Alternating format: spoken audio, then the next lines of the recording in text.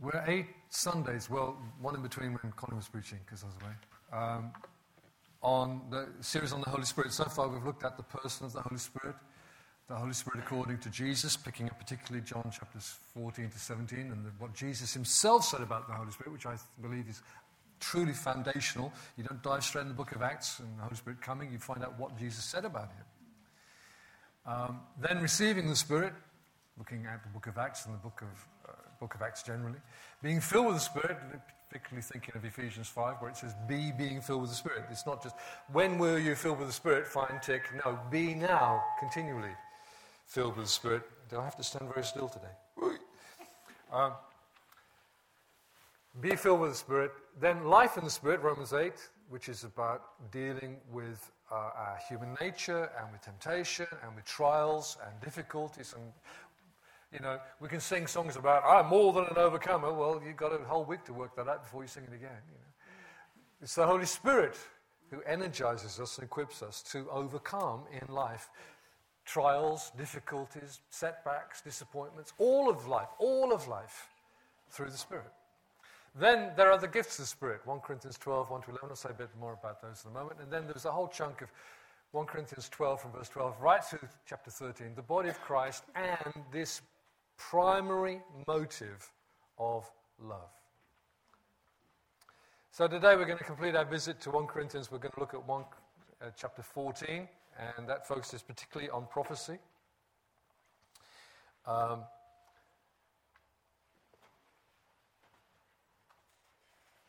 theme of care and concern and common good was particularly strong in 1 Corinthians 13. Gifts without love are worthless, and we should always, always value character above charisma, gift.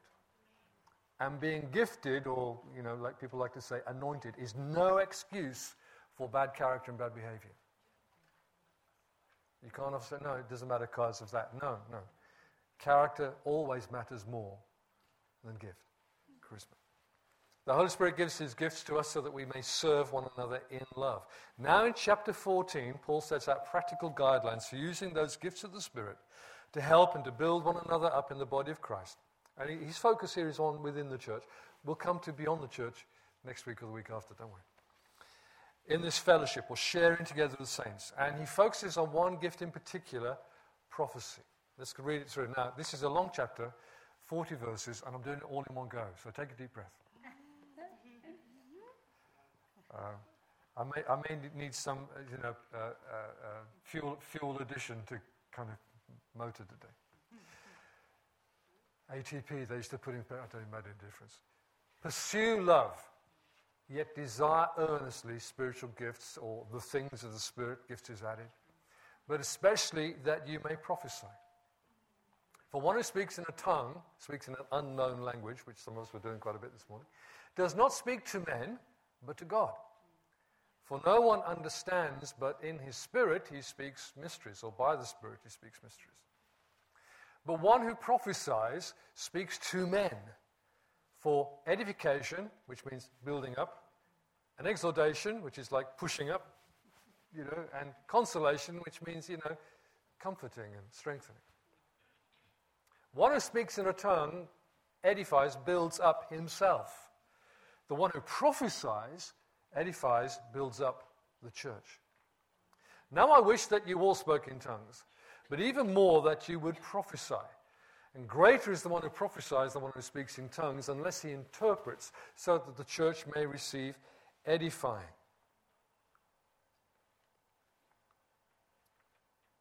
At the start of 1 Corinthians 12, and again at the start of chapter 14, the word gifts is added by English translators. What Paul actually said was, desire earnestly the things of the Spirit. It's a Greek word that means the things of the Spirit. Now we're focusing on prophecy. Paul starts a running comparison and contrast between prophesying and speaking in tongues. They're not the same. Speaking in tongues is not speaking a prophecy in a language no one understands. They are different for different purposes. I want to show clearly what these scriptures teach us, for I found that actually many Pentecostals and Charismatics seem to ignore 1 Corinthians 12 and even 1 Corinthians 13. They just hang out in the beginning of 1 Corinthians 12 and don't follow this thing through. And they certainly don't follow the practical instructions that Paul gives us here. Let's pick up some headlines so far. Tongues address God. They are words to God of praise, worship, and prayer. Tongues are Godward. They're addressed to Him. Prophecy addresses men and women as words from God. The person who prophesies says, I believe the Lord is saying this for you to hear. Words from God to men and women. That's prophecy. But tongues are words to God. The interpretation of a public speaking out in tongues should therefore also be Godward.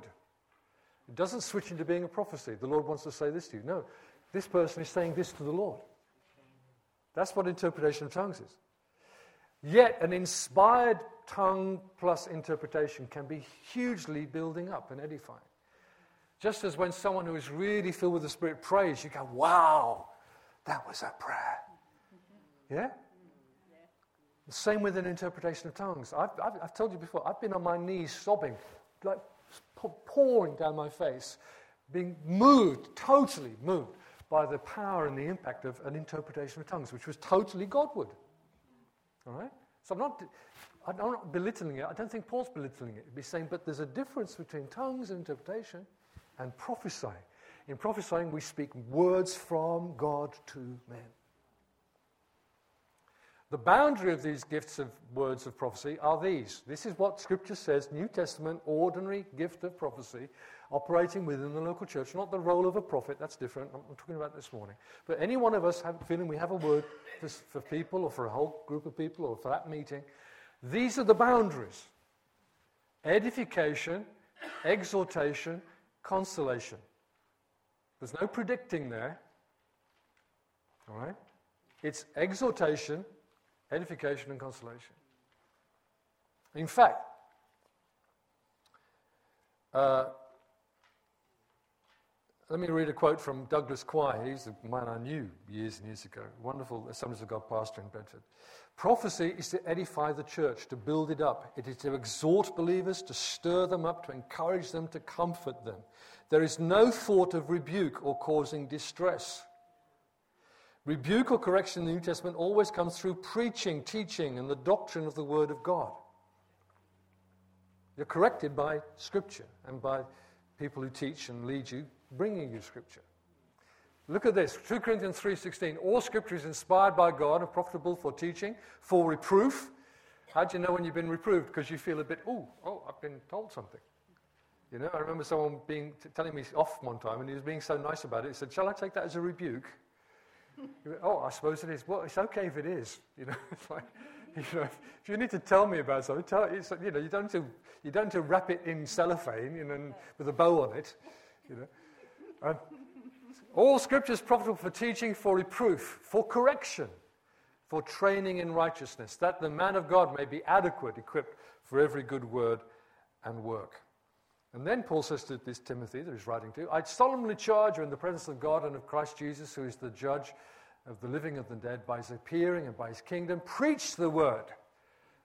Be ready in season, out of season. What's this young protege of Paul got to do? He's to reprove, rebuke, exhort with great patience and instruction. How? By preaching the word. Not by wrapping it into prophecies. For the time will come when they will not endure sound doctrine, but wanting to have their ears tickled, and he always calls it licked. People having their ears licked. I think, they will accumulate for themselves teachers in accordance to their own desires, whether it's by turning up to the conferences or watching them on God Channel. And will turn away their ears from the truth and will turn aside to myths. 2 weeks ago, I got a little ahead and gave you some of what I believe are the boundaries of New Testament prophesying. That is the gift or word of prophecy rather than the role of a prophet. There's a difference between having a word of prophecy on occasions by the Spirit and being one of those given by Christ to his church as a prophet, as a leadership role. And by the way, he also gives apostles and evangelists and shepherds and teachers. When we prophesy, we're not carrying that responsibility or role. We're not another Isaiah or Hosea. We don't stand in that kind of authority, all right? So here's some headlines about prophecy. I want to get these clear before we go further. A word of prophecy must build up the body of Christ. It's not a demolition job. It must honor the Lord Jesus. Because if what is claimed to be said by the Spirit to Jesus, the Spirit didn't say it. And we must not contradict, add to, or replace Scripture. Scripture is infinitely greater and more inspired than our prophesying. So when people say, the word of the Lord, the word of the Lord, the word of the Lord is Scripture. Prophecy is a word from the Lord. It's not the same. It doesn't have the same quality. Right? It's a word. And it could be a very temporary word just in that moment. It's not to be written down in the back of your Bible as like, oh, I'm going to carry this around the rest of my life as well. We mustn't contradict, add to, or replace Scripture. You know, there are serious warnings at the end of Revelation about doing that. He who adds to or takes away from this word. All prophecy should be weighed, tested. Because we will be wrong at times. And we should offer prophetic words with humility. Is it okay if I say this to you? And you tell me if it's okay. There needs to be some measure of humility about when we bring words to people, particularly personal ones. Personal prophecy should be also carefully tested. If someone brings the word of God to you and you think, where did that come from? You better just park it and see if God says something to you about it as well from somewhere else and someone else. Because generally speaking, someone bringing you a word, I feel I need to say this to you, should confirm what the Lord has already been saying to you. It should be confirmation. The Lord's already been chasing you about it. He's already been moving your heart about it. He's already been on the case. Prophecy can contain promise or warning. This could happen, great. This might happen, bad. But those are not unconditional. They're not fate. They are promises and warnings. We can gain promises and we can avoid the thing that we were warned about. It must be received and acted upon in faith. These things are not unconditional. They're not fate. We live by faith, not by fate. Not even those who are prophets have the authority to decree and declare whatever they wish. Someone will get up there and say this and say that and say that. You don't have the authority today. Who do you think we are? We do not make things happen by our words. Only God does that. Predictive, foretelling prophesying is to be especially tested. All right? I'll put my neck on the line and say, it is rarely right. And because we don't hold people accountable for their prophesying, we let them get away with it. There's going to be an earthquake next week in so-and-so. It doesn't happen. We go, oh, okay, missed that one. No. Hang on a minute. You put your, you need to apologize. Yes? You need to apologize for getting it wrong. Have some humility. We can get it wrong. We don't stone you if you get it wrong. We're not going to stone anybody for a false prophecy. All right? But we need to admit when we get it wrong. Be adults and accept responsibility and love one another. So be wary, therefore, when prophesying or declaring promises and predictions. Be careful. Know that you're stepping into something a bit beyond normal prophesying. I believe the Lord wants to say this promise to you, a person or a group of people. Or I kind of feel the Lord's telling me this is going to happen. But let's just pray about that and see. It's definitely going to happen because I prophesied it. Grow up. We need to grow up in these things. Our words of prophecy are not covered by this scripture that people quote. Right? And I'm digging all kinds of trenches and planting all kinds. Anyway. People quote this as being about our prophesying. It isn't. So will the word be which goes from my mouth. That's God's mind, not your mind. It will not return to me empty without accomplishing what I desire and without succeeding in the matter for which I sent it. That scripture is about scripture. And of course the prophecies of Isaiah have become scripture. You can't apply that to my prophesying or your prophesying. Because, come back to 1 Corinthians 13, we know in part. We prophesy in part. There is mixture and mistake in our prophesying. Sometimes when we've got something good from the Lord, we get a lot of us mixed into it. We oversay it. He gave us this much to say, and we think, I'm enjoying this, I'll say some more. We're just human. But we prophesy with mixture. And sometimes what we speak are not God's words in our mouth, but our words claiming to be his in our mouth.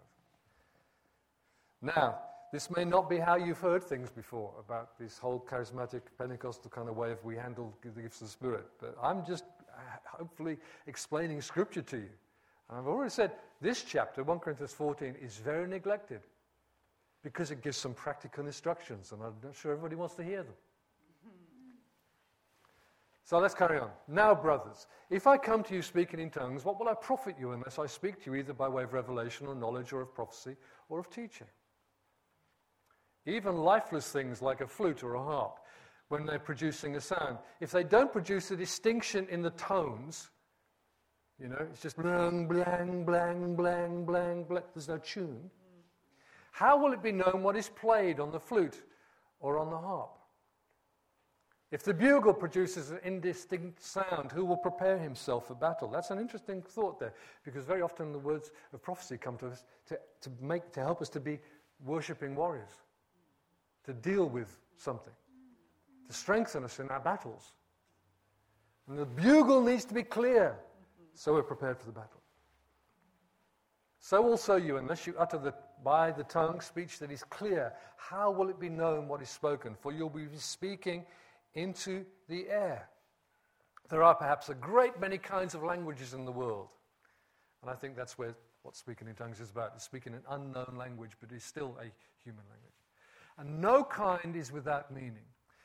If then I do not know the meaning of the language, I'll be to the one who speaks a barbarian. Just think of the word foreigner, that's easy. And the one who speaks will be like a foreigner to me. So also, since you are zealous of the things of the Spirit, seek to abound for the edification of the church. It's good to be zealous, but be zealous not for the gift itself, but for the benefit it will bring to the people that you want to love and serve. Your brothers and sisters. The building up of the church. Let's go on. Got a lot of scripture to get through. Therefore, let one who speaks in a tongue pray that he may interpret. Why? Because so his brothers and sisters get helped and encouraged. If I pray in a tongue, my spirit prays. And Paul there does say, my spirit prays. It's something happening from in here, from me. But my mind is unfruitful. What is the outcome then? I will pray with the Spirit. Now, I think this is now the Holy Spirit. And I will pray with the mind also. I'm going to pray with words I don't understand, but I'm going to pray with words I do understand. And sometimes praying in tongues and praying with the Spirit gives you inspiration to pray in your normal language. There's a kind of fold-back, feedback kind of thing that, I feel I need to pray about this now. Yeah? You're inspired by the Spirit because you've been accessing His presence and and relying upon Him and speaking in tongues. I will sing with the Spirit and I will sing with the mind also. Otherwise, if you bless in the Spirit only, meaning in tongues, how will the one who fills the place of the ungifted, they don't know about these gifts of the Spirit, they don't understand this thing, say the Amen at your giving of thanks, since he doesn't know what you're saying? For you're giving thanks well enough, but the other person is not edified, is not built up. I thank God I speak in tongues more than you all. Now he's just said, I'm not going to come and speak in tongues to you, I'm going to come and prophesy and teach you. But he says, I speak it. When did he do that then? And he thought, when did Paul do that? If he wasn't intending to do that a lot in public. In his private times. In his times of prayer, personal worship. Got it? There's a contrast now between public and private. You can do something a lot in private you don't do in public. Including speaking in tongues. However, in the church, in the gathering, in the meeting, I desire to speak 5 words with my mind so that I may instruct others also, rather than 10,000 words in a tongue. In the Spirit there, it says, we pray, we sing, we bless. And we can do those things publicly together, but also we can do those things privately, just all on our own. We can use speaking in tongues, to pray to God, to sing to God, and to bless God. And he said sometimes there's a kind of feedback on that when you do so, you get inspired in your intellect, in your mind, in your soul. So you're able then to pray with some meaning or worship some more.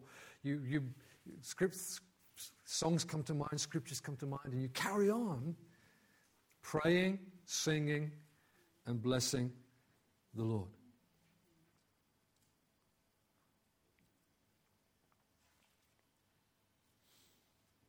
Paul contrasts speaking in tongues personally and doing so publicly. In a public setting, gathering together, everything should be done for the common good, for the building up of one another. In private, when you speak in tongues, you're building yourself up in your most holy faith, to quote Jude. The entry point, though, to all of the gifts and work of the Spirit is that you have received the Spirit and are being filled with the Spirit. And I believe speaking in tongues is a gateway. This is what I want to say to you. In the moment when you sense the presence and power of the Holy Spirit and you trust Him, and you open your mouth and you begin to speak, trusting that He will give you what you're about to say, which will be unknown to you and not understandable to you, you are making a step of faith that you rely upon Him. It's a gateway.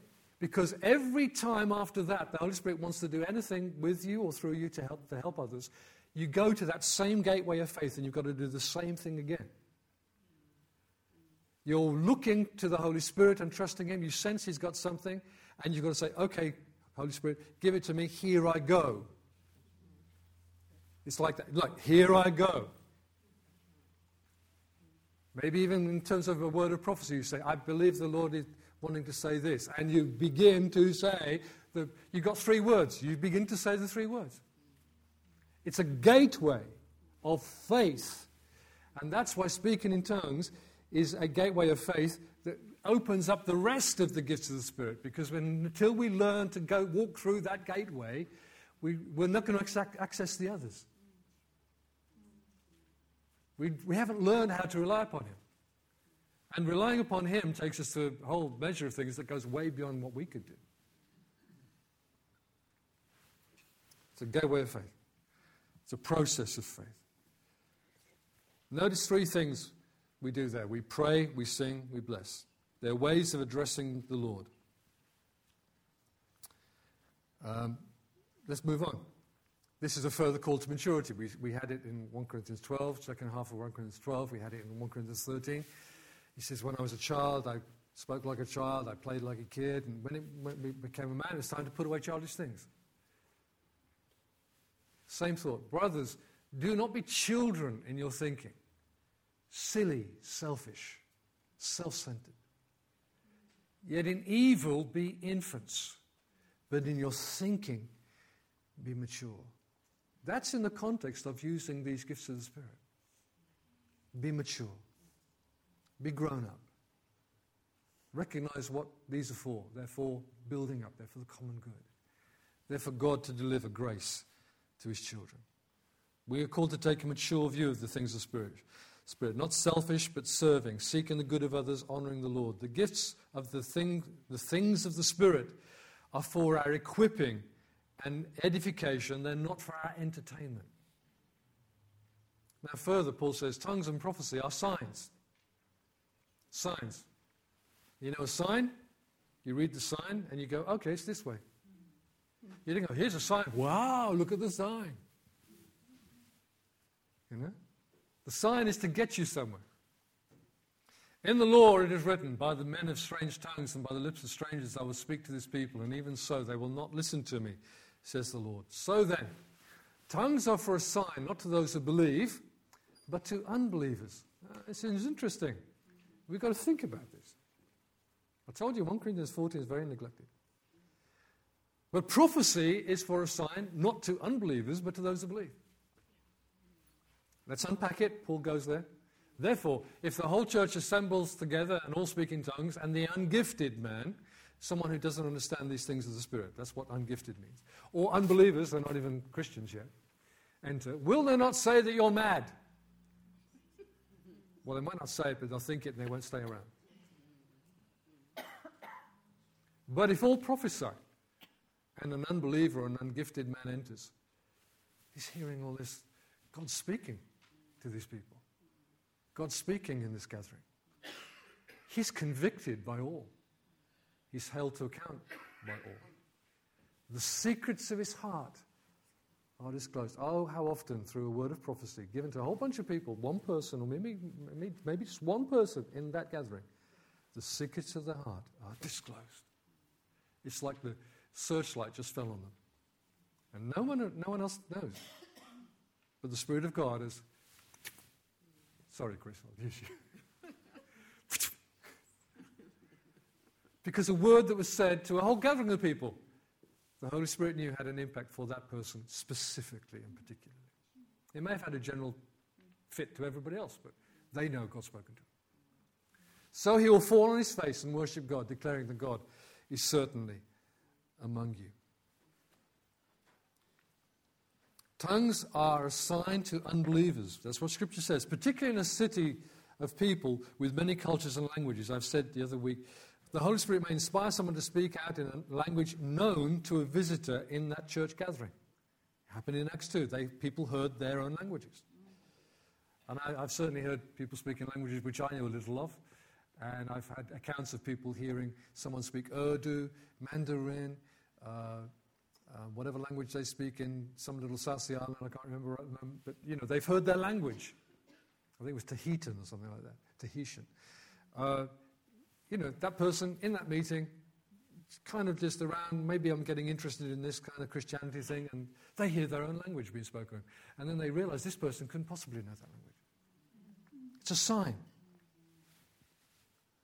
But if all that happens in a meeting is everybody speaks in tongues just about all the time, what can a visitor gather from that? What can they receive? And what do the Christians themselves take away from it? Prophecy, however, speaks the words of God to men in the common language. And a visitor, whether an unbeliever or a believer, has not experienced these things of the Spirit. Hears God speaking to people through people. They may even hear something that directly affects them. That person's convicted that God is present amongst these Spirit-filled, Spirit-inspired, Spirit-enabled Christians. The voice of God, albeit it's through the voice of people, among the children of God, is a sign of God's presence and reality and of his concern and care for us, his people. God is speaking, and he's speaking words of grace, words of strengthening. Now, Paul sets out practical guidelines for the operations of these gifts in a Christian meeting. All right? These instructions come to us as Scripture. They are the word of the Spirit, written down by his inspiration.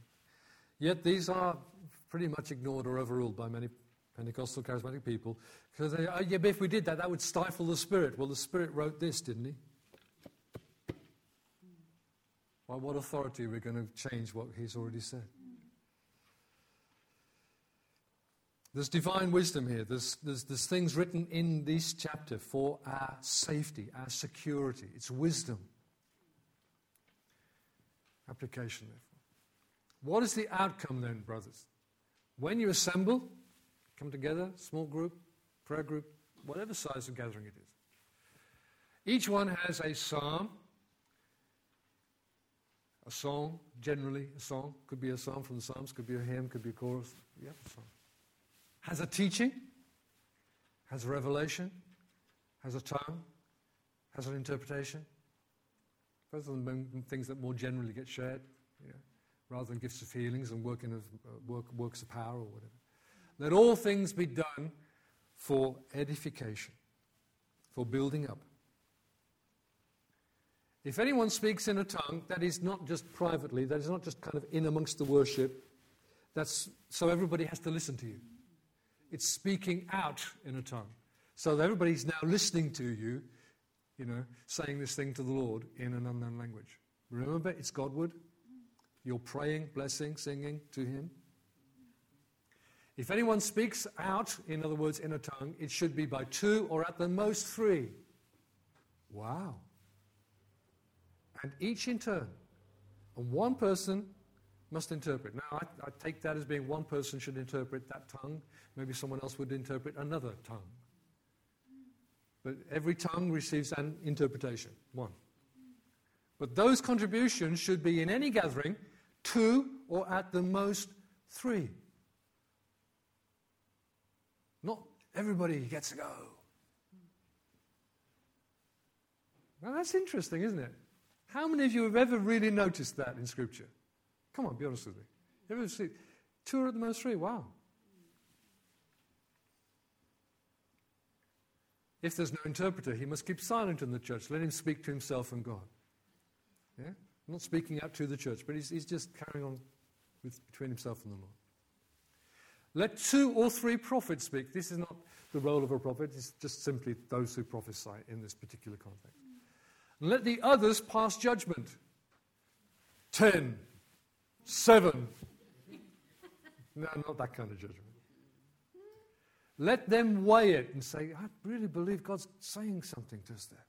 We've got to get a hold of that one. We need to respond to that one. Even now we need to respond to that one. It's weighed and tested. And if it's really solid and really good, we're going to do something with it.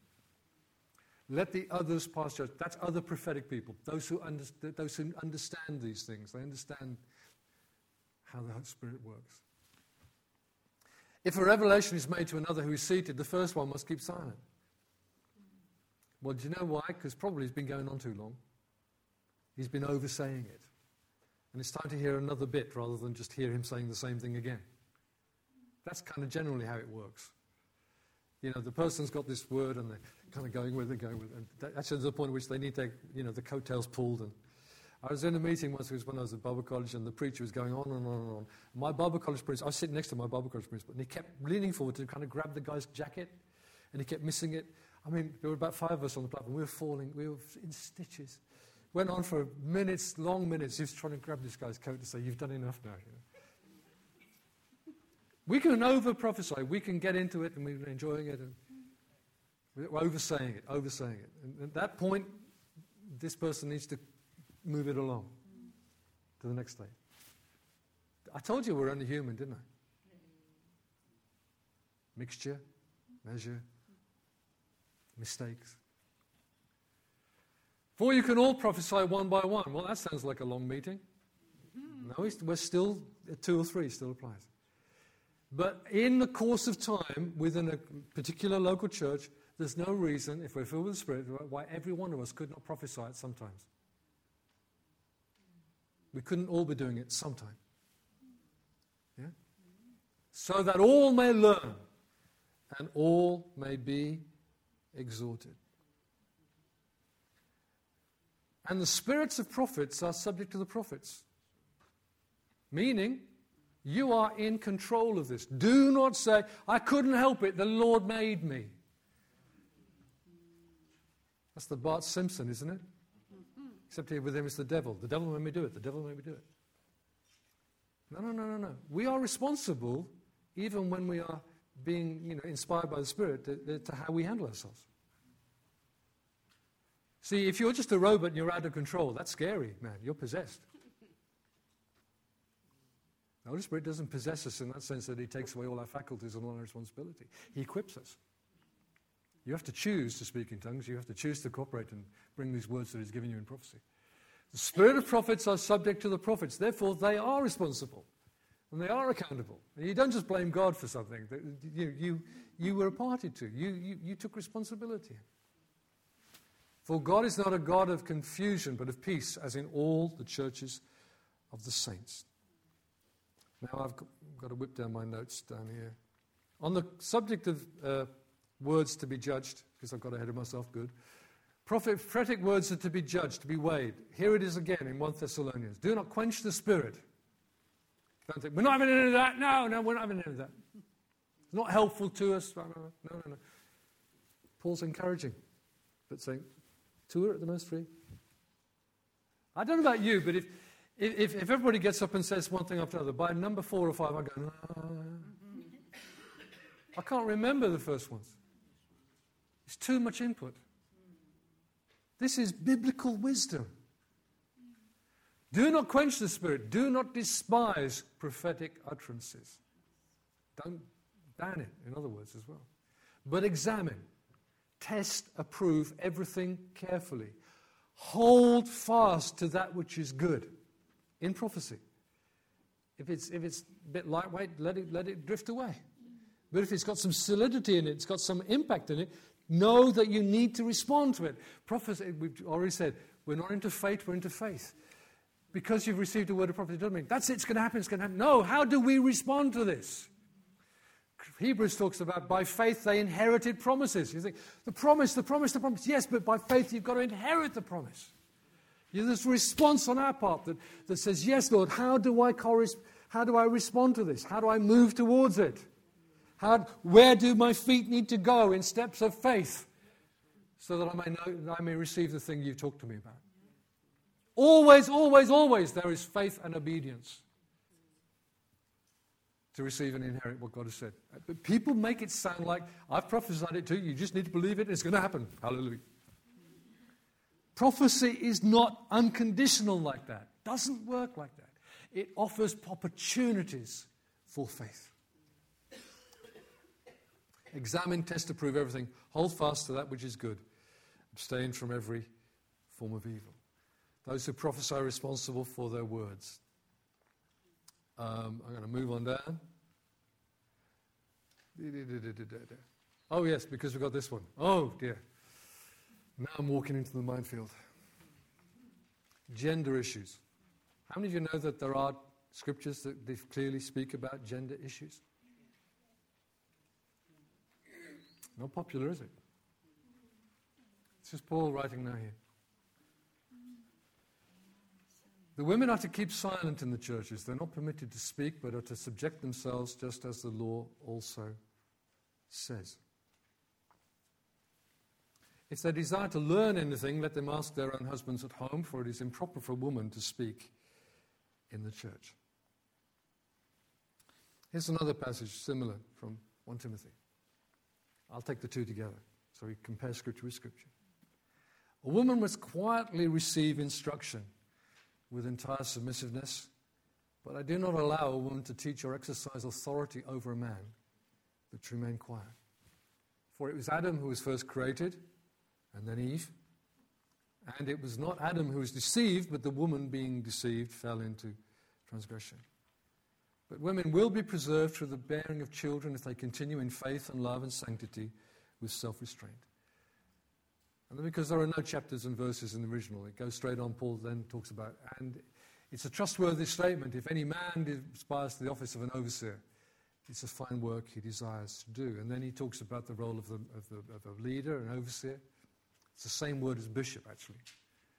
An elder is a bishop. That's the way it was. And we've now made these complicated systems of church government. But in New Testament times, an elder, a bishop, an overseer, a shepherd were one person, same thing. And about that man's wife and her character. And he talks about deacons. And perhaps it talks about lady deacons.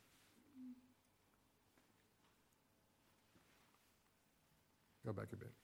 The same Apostle Paul issuing gender-specific instructions. Our generation now seems to me to have moved on from pursuing gender equality to gender eradication. Let's not have any gender. But I take my stand upon the Scriptures as I receive and understand them plainly. It is this. This is my statement. Men and women are equal in value and dignity, equal as redeemed beings under the new covenant, yet are still different in role. Paul has written elsewhere in Corinthians and elsewhere in Scriptures that women should pray in our meetings. We know that Philip, the evangelist, had 4 daughters who prophesied. So there is not a Bible ban on female participation in the body of Christ and the works of the Holy Spirit. So what is this restriction about in 1 Corinthians and in 1 Timothy 2? As it seems to me, it is that women should not challenge what is being taught or declared in the gathering. They can raise any issues or concerns with or through their husbands. And the further instruction in 1 Timothy 2 is that leading and teaching men, and therefore the whole church, including the men, is not appropriate to a woman. Woman Women should not teach or govern men in the church. And I don't think the Bible is necessarily saying anything there about beyond the church. We're just applying it to where the context is.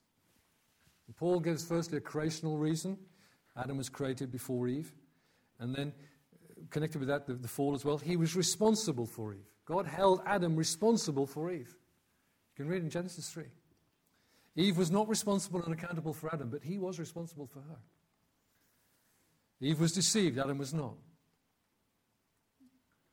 Having made the statements of 1 Timothy 2:11-15, Paul goes on immediately to set out the standards required for overseers in the Church of God, and those gender-specific instructions are further built upon there. Now, against this scriptural background, as I see it, some say, but that is not what the Lord did, or the Holy Spirit did with this particular lady, and so on. Well, I have a problem with that argument. So we're going to set aside his word, which is his word. It's the word of the Holy Spirit. He's the Spirit of truth. And we're going to allow experience to judge and overcome Scripture. I can't do that. I can't go there. I must stay with Scripture.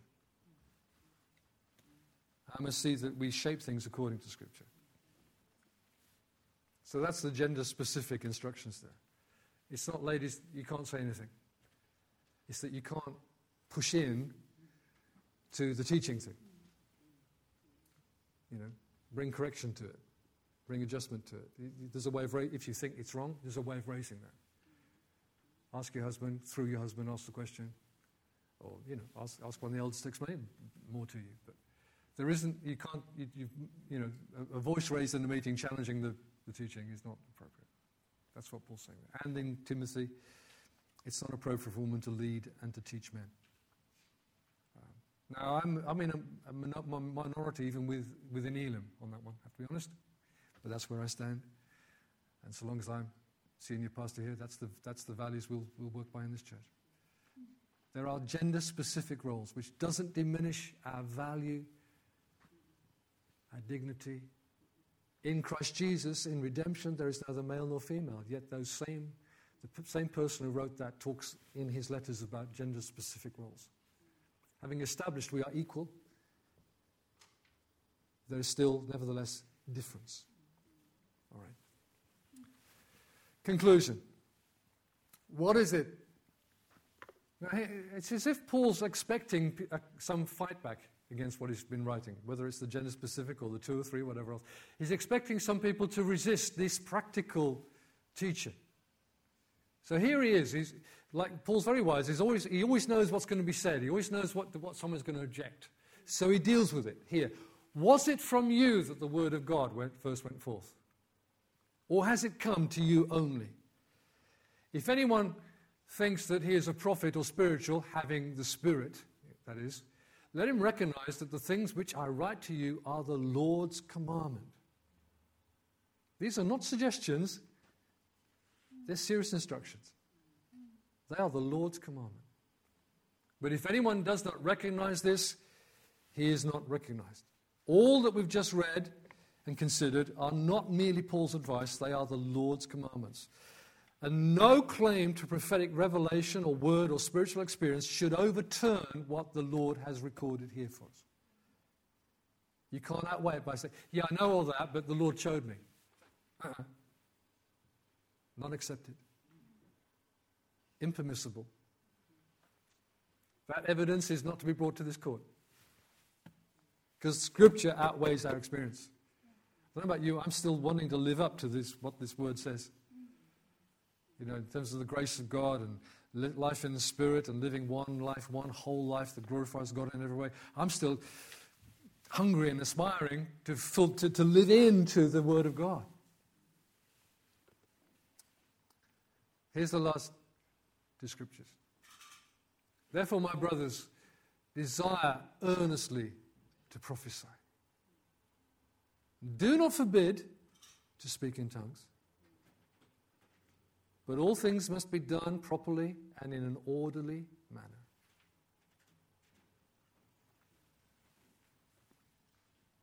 Praise, worship, prayer are important. Tongues and interpretation of tongues play a part in the prayer, worship, and praise. That's their context. They're Godward. So within our prayer, worship and praise, someone speaks out in tongues, someone interprets, it adds into that prayer, worship, praise, blessing, singing thing. Preaching and teaching are important. Words of prophecy are important. Participation together is important. There should be in our times together inspiration and spontaneity, yet it doesn't become chaos. It doesn't become a free-for-all. There's still some limits about what prophecy is about and how many we have before we move on and respond to that or spend some more time in worship or prayer. But in all of this, our motivation, and that, of course, was the key thing in 1 Corinthians 12:12 down to the end of chapter 13. The key thing there is our motivation. Do we have a mature mind, or let me even say heart, about these things? Let me talk to you for the last few minutes before we break bread about the heart of the matter. The heart of the matter is not whether it's you or I or someone else who prophesies. It's whether we together as brothers and sisters are being helped and built up in our faith in Christ. We are to earnestly desire to prophesy so that my friends, my brothers and sisters may receive faith, hope, love from God through those words. Those three values that Paul says, last forever: faith, hope, love. The greatest of these is love. It's that those things, call them one word, call them grace. Grace is received because someone prophesied. Paul has set out that words of prophecy bring us the immediate help of God. They are a sign of his presence with us and among us. And people who are ungifted or unconverted, they go, wow, God's present amongst his people. But the sign is great, but the sign isn't the big deal. It's the fact that grace is received from heaven through this work of the Spirit. As we, with a heart of love and compassion and concern, want to see one another built up, encouraged, strengthened. When I was explaining things to people last Sunday, there was a phrase that came to mind, and it's been with me all week. I want this phrase to... I'm not into getting tattoos, but this would be a good one. Just so I've put it somewhere I'll never forget. So the whole teaching about the things of the Spirit is this phrase: help from heaven. Help from heaven. The Holy Spirit equipping us to do something that serves others and helps one another that we could never do without him. We couldn't do that. But he enables us to do it so that people are helped. It's help from heaven, folks. Beyond our human ability and resources, my head, my heart, my hands, God the Holy Spirit gives us at times something from the mind and the heart and the hand of God himself by which others are helped or healed or encouraged or delivered or built up. The love and grace of God is being communicated to others as we seek to serve them in love and as the Holy supplies us with gifts which are, naturally speaking, beyond us. Why would we not earnestly desire and seek this help from heaven? The things of the Spirit. I know what I forgot to do earlier on. Forgot to say some prayers. I wanted us to pray for Chris Elwes, who was in hospital this week and went into A&E. He's back home now recovering. They still don't know what it is, but it's troubling. There's chest pains and other symptoms. But he phoned me this morning to say he's much better. He's so grateful for our prayers and our support. So I wanted to pray for Chris. But you see, what do I want for Chris?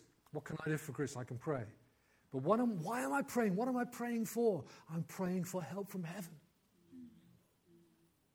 It is not my prayer that fixes the thing. It's what God does in response to our prayer. Help from heaven. Every healing, a gift from heaven. Every word of prophecy, a gift from heaven. Every moment of extraordinary faith to meet an extraordinary situation, a gift from heaven. And it's not about me. It's not so, oh, I got another one. Foolish, childish David. It's so that God is glorified and his people are built up. They're healed, they're restored, they're picked up, they're pushed up. Told you edification is building up and exaltation is pushing or pulling up. Come on, get up. That's what we did earlier on, except I made you do it to yourself. Exaltation, come on. Like David talked to his soul, come on soul, arise, wake up. Exaltation.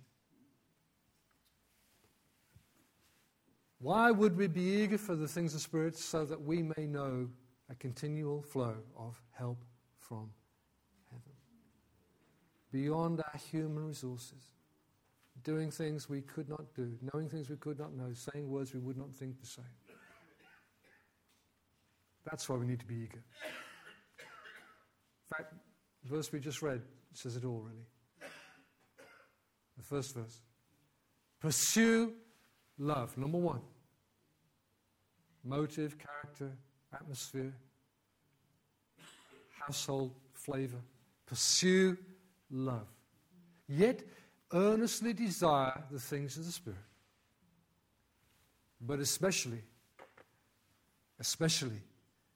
that you may prophesy. Why? Because prophecy delivers the words of God through human mouths to other human people so that they know God has spoken to them and they are receiving something from Him, from His mind, from His heart, from His hand, that helps them, that builds them up, that pulls them up, that strengthens them. Wouldn't we all want to do that? Yes. See, that's the encouragement of this scripture. Pursue love. Be so concerned for your brothers and sisters that you think, well, I'll do anything to help them. Well, seek the Lord for help from heaven. I'm not saying don't do what's in your power as well. But listen, how many of you ever get frustrated? I can't fix that. I can't do anything about that. But we can receive help from heaven. That's the possibility. If we love one another, we'd be eager for these things. We'd be eager for these things. I want to encourage you to seek, if you haven't received the Spirit and known that breakthrough of speaking in tongues, because it is a gateway breakthrough thing. I described that to you earlier. To do that, seek Him. Seek Him. The rest of us who've known what it is to be filled with the Spirit and speak in tongues, Scripture doesn't let us off the hook. This is not a date in your diary. Annual anniversary of when I first spoke in tongues. 15th of May. I did it.